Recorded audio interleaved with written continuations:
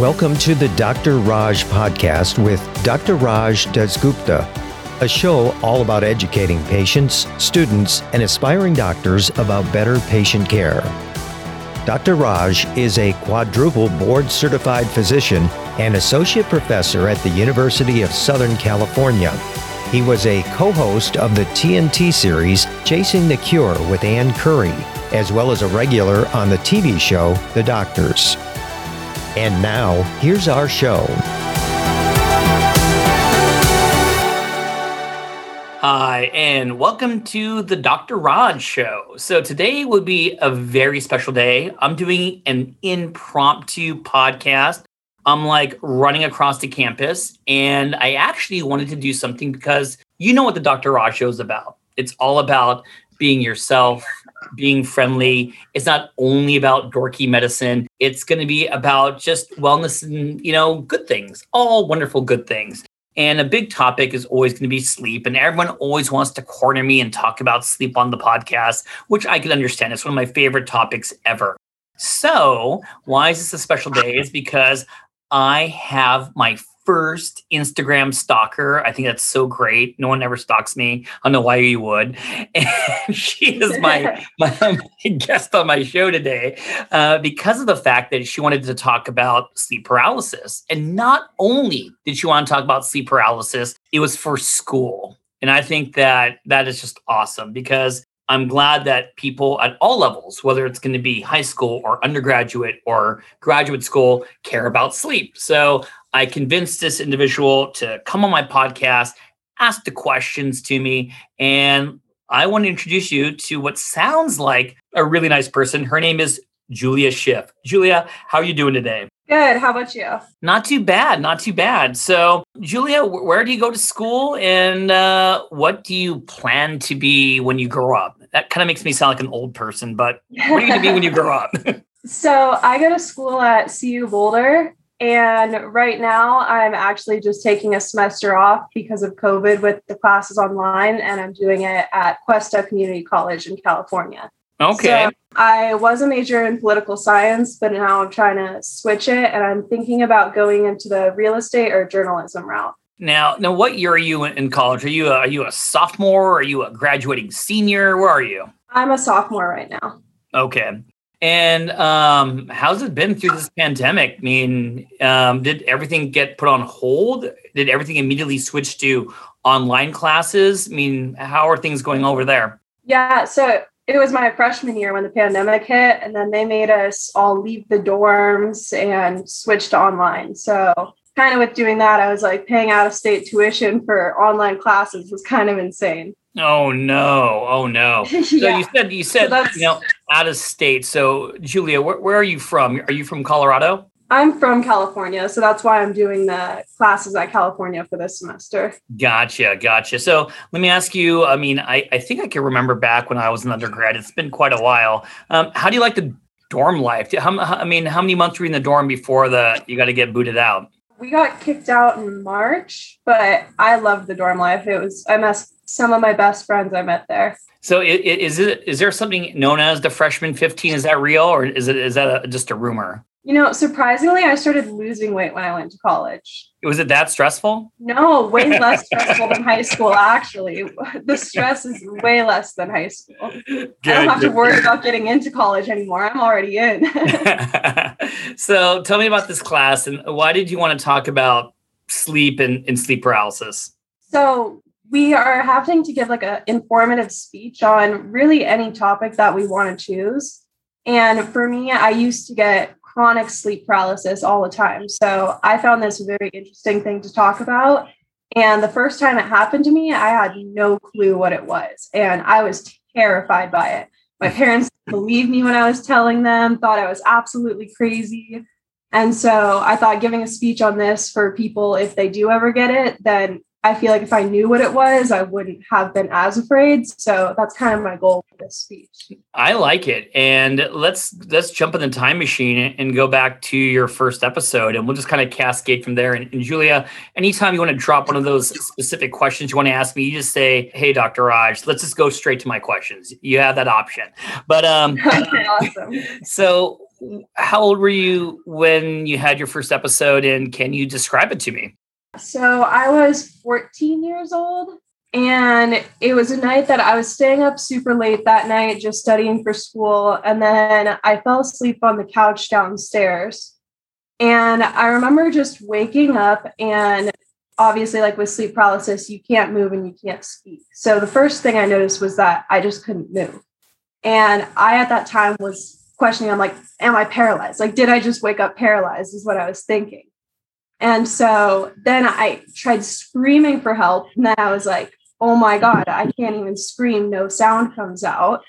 And so that was terrifying for me. And I don't know how long it lasted. Honestly, I feel like when it does happen, my perception of time is a little distorted and I can't really tell exactly how long it is. But then ended up coming out of it and was like, what just happened? So that time I didn't have any hallucinations. But in future episodes, I started to get hallucinations. Julia, you had me at a hello right here because there's so many things I want to talk about. Number one is that the theme isn't, hey, my isolated episode of sleep paralysis. We're talking about chronic issues. So I don't get as many patients that see me to say, hey, I'm having multiple episodes. And I think that kind of opens the door to a different conversation.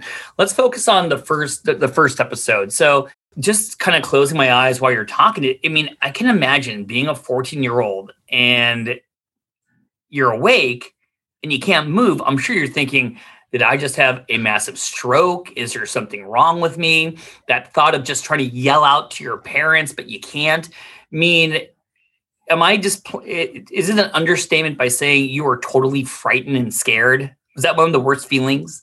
I was absolutely terrified. Yeah. And then having people like that didn't know what it was, talking to my parents or friends about it, and having people just be like, oh, you were probably dreaming and stuff. And I was like, I can with certainty tell you that I was awake, open. I was like, I know this was not a dream. And so it was kind of like hard at first without people knowing what it was. So you told mom and dad, and I would do the same thing. You know what I mean? And so were mom and dad, were they the people saying it was probably just a dream? Or has your parents ever experienced this before? So they were on your team. Were they on Team Julia? Not at first. They had never heard of it. So it was multiple times that they were telling me that I was just having nightmares until it kept happening. And then they're like, okay, we should figure this out. And I found out from one of my friends that had sleep paralysis too. She's like, oh, there's a name for this. And so she told me what it was. I instantly dove into a bunch of research and became fascinated by this and have so many things that I'm excited to ask you about. Sure. And, you know, and honestly, it's amazing that when I do, lectures about sleep, of course, you got to talk about insomnia. You got to talk about obstructive sleep apnea. But, there are so many things that people don't talk about or ask because whether they're embarrassed or they don't know what the name is. And it provides such, a calming feeling that, no, it's not in my mind. This is real. And this is why it happens. So before I forget, let me just say that the thing that jumped out at my story was that you were studying for an exam that night when you were 14. So were you up late studying? Would I be making that up? Or were you having good sleep hygiene and going to bed and waking up at a good time? I, throughout all of high school, did have terrible sleep hygiene. Like all the time, I would pull all-nighters for school. A lot of nights, it got me into the habit to where even when I didn't have schoolwork to do, I just couldn't fall asleep. Wow. And then even with having sleep paralysis become so frequent, it kind of made me even scared to fall asleep. Yeah. Because it felt like almost every time I fell asleep at certain periods, it would happen almost 100% of the time. Sure. So, when we talk about sleep paralysis, there's different ways to categorize it. I think one way to put it are going to be isolated episodes. And of course, they're going to be recurrent episodes.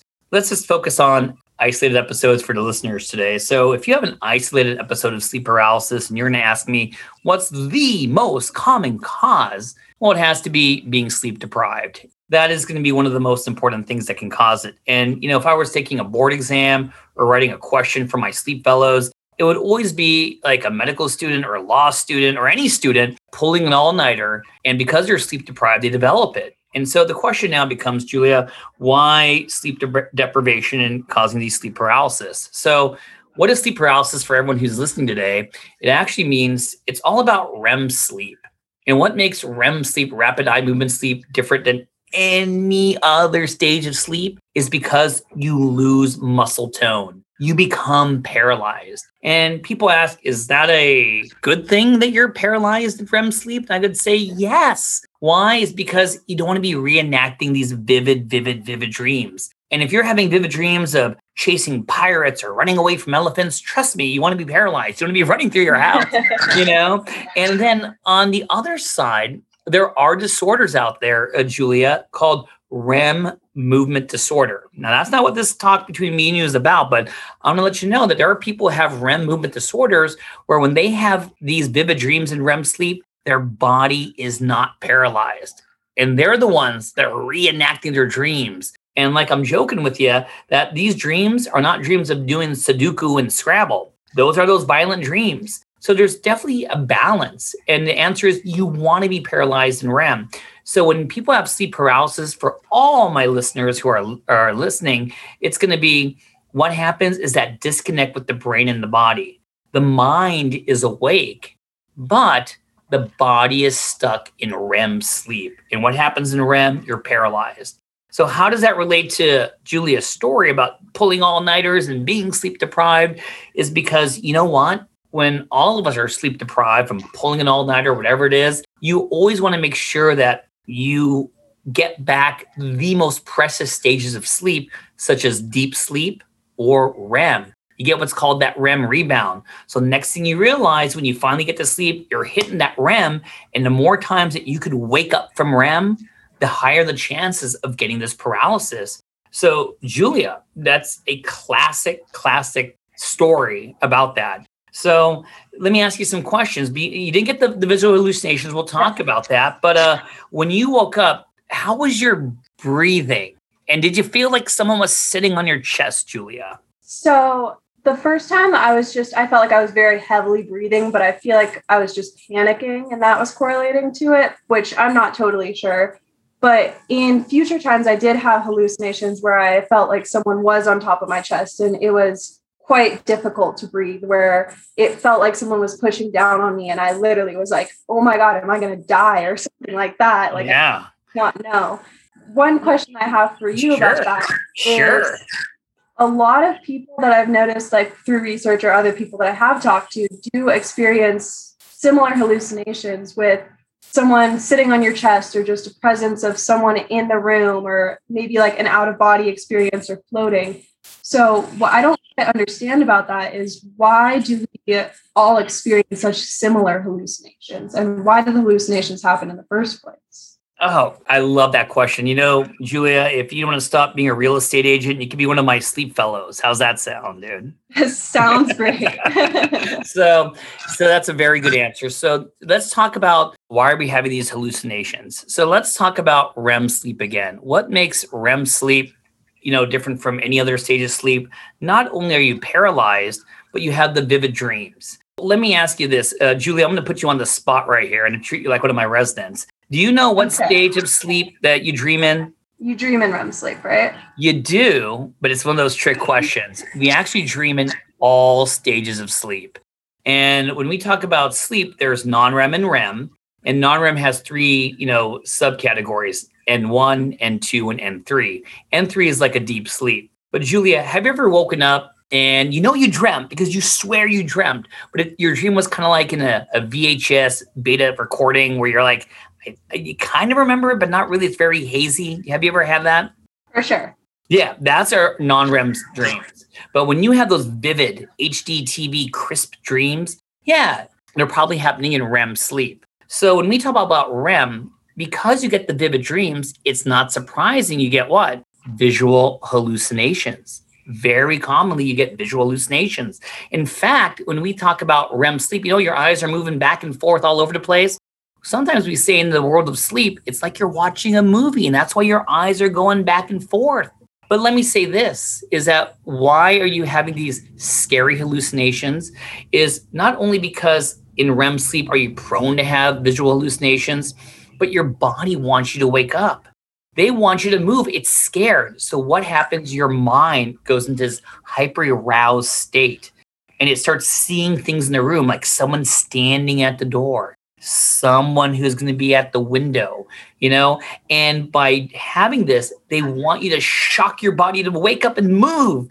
So it's kind of a protective mechanism combined with what happens during REM sleep. And now, let me throw this out there. Some of the visual hallucinations you can get really depend on what decade, what century is it, So I would say in the 1980s, early 1990s, many people were seeing aliens. Just trust me, Julia. Why? That was such a hot topic.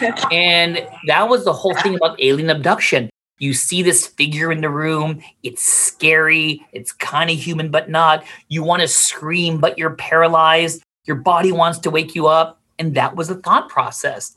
And so even if you take it all the way back to like Romeo and Juliet, there's the old hag, like all these little imagery that we think about really depends on what year it is. So let me ask you, Julia, what were some of the scary things that you saw when you had the sleep paralysis? So I've had a lot of just seeing where it's kind of like a dark shadow figure standing in front of you or something like that. Or I'd say the scariest was I did feel like someone was on top of me pushing down on my chest. And then I was having a really, really hard time breathing. And then after that, it's like I almost felt like my body was being dragged, which is what it felt like on my bed. And if I because you can move your eyes during sleep paralysis. So if I was looking towards like the wall and it almost looked like I could see myself moving beside it, even though I know my body's clearly not actually moving, but it felt so real and it looked like that. And then it almost felt like I was floating up off of my bed after that. And I was like, this feels like being abducted by aliens or something. And so I know a ton of people have said that and like had theories about this. And I even had a psychic one time tell me something like that. And I was like, okay, like so much medical research. I'm like, this can't be the case. Well, let me kind of expand on that a little bit. So when we talk about being paralyzed in REM sleep, I mean, it's certain muscles are not paralyzed. Number one, the eyes, hence the word rapid eye movement. So when you mentioned you could still look around, that makes perfect sense because even in REM sleep, your eyes are moving. Also, your breathing. We definitely can use the main muscle of respiration in sleep, which is the diaphragm. But, when you talk about someone sitting on your chest, have you, in your research, ever heard about a painting known as the incubus? Maybe before, but I don't quite remember it. So remind me about it, please. So, you can do it right after we're done talking. If you type in the word incubus, you will see a painting of a woman that's laying down because she's sleeping with a demon sitting on her chest. And she's having trouble breathing. So that is the classic imagery when we talk about sleep paralysis. Why? Is because why do you feel like someone's sitting on your chest? Why do you feel like you can't breathe? So number one, in REM sleep, this is the stage of sleep where we get obstructive sleep apnea the most. And in obstructive sleep apnea, there's a collapse, especially of the upper airway. You can't get air in and you can't get air out. So not surprising, you feel that kind of choking, struggling to breathe sensation. Yeah. Also, during REM sleep, your breathing becomes very shallow. So you want to take that deep breath, but you're stuck in that shallow breathing and you can't open your upper airways. And what do we visualize? Like someone is sitting on your chest. And that's where that classic painting called the incubus came from. And that's why you're having trouble breathing. That's why we have visual hallucinations, because our body, our brain goes to that hyper-aroused state to really wake up, move. You're hitting all the numbers right there. Let me ask you this. How spread apart were these episodes of sleep paralysis? And did you do any journaling to find out what were the triggers before you had the episodes of sleep paralysis? It honestly varied a lot. When I would have it very frequently sometimes where it would be recurrent every time I fell asleep. And then sometimes I would be like, oh, it's been months since I've had it. And then I get it. And I think a lot of it might have had to do with when I was stressed and when I wasn't, which you could correct me if I'm wrong on that. But I did notice I got it mainly from freshman year to junior year of high school, and especially my junior year of high school. And Once I went into senior year, I started getting it way less frequently. And that's kind of when school was really smooth sailing senior year. And in college, I actually have only gotten it once since I've been in college. This is great. So I would say this is that, back to what we're talking about, putting it into categories, isolated episodes and recurrent. So if people are going to be having recurrent sleep paralysis, what can cause that? And it's always going to be disorders that will cause you to have multiple awakenings, multiple arousals throughout the night. So what are things that will cause you to always be awakened throughout the night? Heartburn. What about that? And how is your diet? Are you eating those chocolate and tomato products and caffeine right before going to bed? Chocolate, tomato, and caffeine. I have a lot of tomatoes, chocolate sometimes, and caffeine usually only in the mornings, not really much. Good for you. So of course, if you eat late at night, rules of thumb of good sleepers is going to be trying to avoid eating 2 hours before your bedtime. But when you do have that heartburn, what happens? Multiple awakenings throughout the night. I mentioned about sleep apnea. When people talk about obstructive sleep apnea, and by the way, Julia, have you heard of that disorder before? Obstructive sleep apnea? Yes, I have. Yeah. I think people always stereotype that it's someone who's going to be overweight and they have to wear this mask on their face. But you know what, Julia, in a nice way, people with obstructive sleep apnea look like you and me. Why? Because where is the obstruction? It's going to be around the neck. So big tongue, tonsils, your uvula, your soft palate. So those are individuals where you think they'll never get it, but every time you have an apnea, which is no air coming in or out, you wake up multiple times. So here, Julia, are you a big snorer? I am not sure. I haven't been told that I snore, but I might. Am I going to have to call your mom and dad just to get the truth out of them? Go call them right now. I might. I'm not totally sure. Maybe on occasion, but I don't know. My boyfriend, I sleep with him in the same bed. He hasn't complained yet, but. Now, do you have your tonsils still or no? So I actually was supposed to get my tonsils removed and I never did because I used to get strep constantly. Okay. Tonsils are really way too large. And you know what? I think this is awesome that we're having this conversation because you're right. You know what I mean? In younger people, the question becomes kids can get sleep apnea. And a lot of it's going to be the size of their tonsils. And the question is the best thing to do take them out or not? Now, you may have it. I can't see your tonsils from here, but if you have big golf ball sized tonsils over there, you'll be surprised that you may have recurrent episodes where you have a choking, gasping at night, multiple awakenings throughout the night. But hey, it's a procedure. No one likes any surgery. But interesting you said that. So I assume you don't have any heartburn. I'm going to assume you don't have any sleep apnea, even though you do have those tonsils that you're telling me you're going to be taken out. And then there are other things that, I think, I talked to you for a few seconds when I was running across the campus. And I asked you, hey, how sleepy are you during the day? And what was your answer? I didn't catch it. During the day, I would say, because a lot of the times at night that I don't get a lot of sleep, I will be very tired. But I also do have ADD, which I am prescribed to Adderall. And so that obviously is a stimulant that'll keep you more awake. And so on the days that I do take it, I do feel less tired than I normally would. But I don't have like narcolepsy or anything where I have some sleep attacks. Look at you. You just stole my thunder for that word right there. I totally stole it. You totally stole my thunder. So anyways, and when we talk about narcolepsy, and I'm a big advocate to talking about narcolepsy, I feel really bad. Many people are underdiagnosed and misdiagnosed. And like you were saying, Julia, that people didn't believe you about sleep paralysis. People don't believe narcolepsy exists. And it's really sad. And narcolepsy can be misdiagnosed when you're younger, even younger than you, for ADD, for depression, for so many things. And when we talk about narcolepsy, people with narcolepsy are not sleeping all the time. It's a big stereotype. They actually have poor sleep at night and they feel sleepy during the day when they shouldn't. And they have what we call these accessory symptoms. I think the one that everyone always talks about on movies and TV is something called cataplexy, which is this loss of muscle tone when you're exposed to laughter and very intense emotions. But also sleep paralysis is associated with it. Having those visual hallucinations during the paralysis is associated with it. So, of course, if you're having recurrent episodes, I got to ask you about that.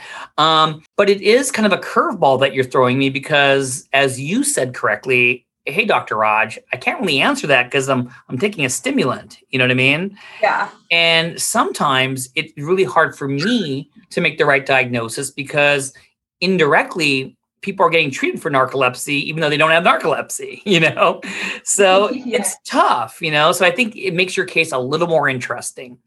But I think when it comes, you go, your turn. So what exactly are like all the things that are connected to sleep paralysis, like the people that are most likely to get it? And I know people that are younger are more likely to get it also. And do you know what the causes of it are, of like how those are all correlated to it? Sure. So when I think about most isolated episodes in itself, isolated episodes are going to be about being sleep deprived, which is everyone nowadays. And the main mentality is going to be getting that REM rebound. You know what I mean? When you finally get a chance to sleep, you're going to go into REM. And the more times you wake up from REM sleep, the higher probability of getting an episode of sleep paralysis. Also, when your REM sleep is jumping around all over the place. And who gets that? People who do a lot of traveling. So if you're jet setting across the country, don't do that with COVID, that your REM sleep will be all over the place. So then you can have those episodes. And many of my patients have had them when they're sleeping on the plane and when they woke up. Now, remember, sleep paralysis could happen in two ways. Number one, as you're falling asleep and as you're waking up. And those visual hallucinations could happen as you're falling asleep and as you're waking up. So we use doctor words sometimes to make it sound really cool. If it happens as you're falling asleep, we call that hypnagogic. If it happens while you're waking up, we call that hypnopompnic. So the other thing that will cause sleep paralysis is going to be just things that will give you more chances of having multiple awakenings and arousals, things that really disrupt sleep.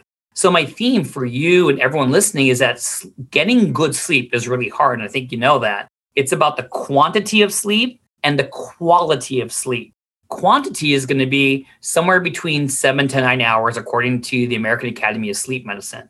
Quality of sleep is, are you going to those deeper stages? And your sleep cycle, it starts off with N1, then N2, then deep sleep, which is N3. Then you have your first REM cycle, somewhere between 90 and 120 minutes. And then as you go towards the morning, you get more and more REM time.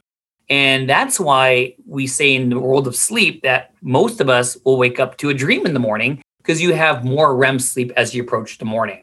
So all these things factor in when we talk about chances of getting sleep paralysis. And let me say one more thing. Also, alcohol can cause some sleep paralysis. So I'm not going to put you on the spot in case your mom and dad listen to this, but just in case you drink, what happens is alcohol knocks you out. That's what it does. So it shortens the sleep latency. But people who drink will get poor sleep the second half of the night because there are multiple awakenings and arousals. And that will give you a higher chance of getting sleep paralysis. Also, you said something that was really interesting, and it was about your story. And it just kind of slipped my mind for a second, but it's going to come back in. But your turn. Questions that you may have. So I was also very curious too, because I feel like sleep paralysis is starting to get more attention now than when I first started researching about it. And I feel like there's so much more information I could find on it now. But it says that researchers estimate somewhere between 5 to 40% of people experience it. And 5 to 40 is very, very different numbers. So I was very curious what that meant, because I don't know how many people actually do get this and how many people experience it once or chronically, or how much do we know about that? No, and that's great. And the reason why there's such a spread is because I think it's underreported. Because, if you're going to spend time to make an appointment with me, sit in the waiting room, wait for me to see you, these are going to be probably the big things. I have sleep apnea. I have narcolepsy. But for a lot of the sleep disorders, jet lag, not many people make an appointment to talk about jet lag with me, but it's very, very, very common. Sleep paralysis, Number one, people don't even know it's a disorder. So raising awareness is good. And, people sometimes don't believe it. So I think it's underreported.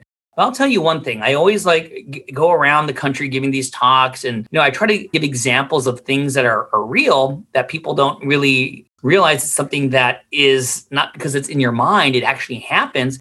And sleep paralysis is one of those. Let me ask you a question. Do you know what a sleep start is, otherwise known as a hypnic jerk? No, I don't. So, I mean, right now, everyone, we can see each other, the camera's on. So I'm going to show you this. Yeah. Tell me if this has ever happened to you, Julia. As you're falling asleep, just like this, have you ever done this? It's kind of like your body like shook. All the time. See? Now that could be the conversation like that. Now I'll tell you, you don't have a seizure disorder. This is something called a sleep start, which is another sign of sleep deprivation, getting good sleep. And I think people won't make an appointment just to show me this shaking motion, but they want that reassurance. They want to know it's not a restless leg syndrome. It's not something else. It's not, and like, that's what I wanted to say is that you brought up one of the best points I've ever heard, which is you were starting to get scared going to bed because you were worried about having these episodes of sleep paralysis. Now that is huge, Julia, because that's insomnia. That's where you don't want to go to bed. You fear bedtime because you don't want this to happen. And many people will get secondary insomnia from this and will start doing bad habits to prevent sleeping or to fall asleep right away so this won't happen. So I think that's a key point and why it's important to raise awareness, to not only just address the sleep paralysis, but to prevent people from getting that secondary insomnia. So good for you. Yeah, no, it even made me like scared to fall asleep in my own room at some points, because that's where I did have most of my like scary hallucinations was in my room. And so then I started, for some reason in my mind, correlating it to sleeping in my bed, that I was like, oh, what if my room is haunted or something? I think I spent about 2 years of my life that I didn't sleep in my bed. I slept downstairs. Oh, wow. Couch in a guest room sort of, that we just have a couch and a TV. And so I slept for 2 years down there. My parents were so annoyed about that. They're like, sleep in your bedroom. Like, why? And I'm like, I'm scared to. Like, it is quite a scary thing that makes you definitely afraid to fall asleep. No, I'm so happy you solved this. So a couple more things before we call the day. This is your time. Any questions that you really had on your little notepad that you wanted to ask about? Anything we didn't talk about or banter about? Yeah, so you answered most of my questions already, but I was just wondering, like, what should you do when you're in sleep paralysis to maybe try to get out of it? So here's one of my advice for anyone, including yourself. I think that if you're getting recurrent episodes, you always have to ask the question, why? You know what I mean? And I think that one of the easiest things to do is journaling. Everyone's going to laugh. Everyone's going to roll their eyes. But we need to find out if there is a trigger. And I think that, are you not exercising that week? Did you eat, chocolate and tomatoes without telling me? Did you have a final? Were you highly stressed? Is it during finals? And I think that's very, very important to kind of journal, to give you that reassurance and give you some insight to what's going on. You know what I mean? And if you have the episode, you should write down, what did you dream about? What did you paralyze? What were you thinking about? I think all this will give you secondary reassurance. So if it happens again, you won't be as scared. But you were mentioning like time going very slowly, and that is classic. I mean, I just can't imagine being paralyzed. I'm sure seconds do seem like hours, but most episodes of sleep paralysis, we're talking seconds to minutes. It really doesn't. And I got to tell you, I have some patients very similar to you, and I didn't do anything except just give a name to what their disorder, but that in itself makes them feel a lot better. And sometimes they just get, must have sleep paralysis again, Is that how's it with you now? Are you like that? That's how it is now. Once I actually did my own research on it and understood what was happening and why my body was being paralyzed and everything, then every time it happened, I would just open my eyes and I would kind of be like, oh, okay, there's a shadow. Okay, I can't move my body right now. I'll be okay in a few minutes. Like, I would kind of wait it out and be less scared of it when it happened. And I think, if you're my patient, I love your storytelling. And I think that because you had it in the high school, in the freshman year, I think you're just normal. And I think that it's really hard to have a set bedtime, set wake time. It's hard to have your sleep routine as you're going to bed, because you're just human, and especially during the pandemic, it's so hard to have a great sleep schedule. But those are the main things that you can do from our brief conversation together to kind of prevent those from happening, because you're the first one to say, hey, I'll just pull an all-nighter for the sake, and that will put you at a higher risk. Yeah, for sure. So what do you think? Do you have any more questions? Do you think you're going to get an A on this assignment because of this conversation? I do think so. I think my teacher would be very happy that we did this. Cool. No, I'll see if I'll give a link to my class or something. Maybe they'll go listen to it. I love it. Well, anyways, hey, I was only going to banter with you for a little bit, but now I think I pulled it to almost 40 minutes because you seem like a really nice person. And thank you for coming on the show today and just talking about your sleep paralysis. Yeah, thanks for having me. All right. This is the Dr. Raj Show. I hope you guys enjoyed this special episode. Thanks for listening. This has been a production of Ars Longa Media. Our producers are Madison Linden and Chris Brightigan. Our executive producer is Dr. Patrick Beeman. This podcast is for educational purposes only and not intended for medical advice. Ars Longa, Vita Brevis.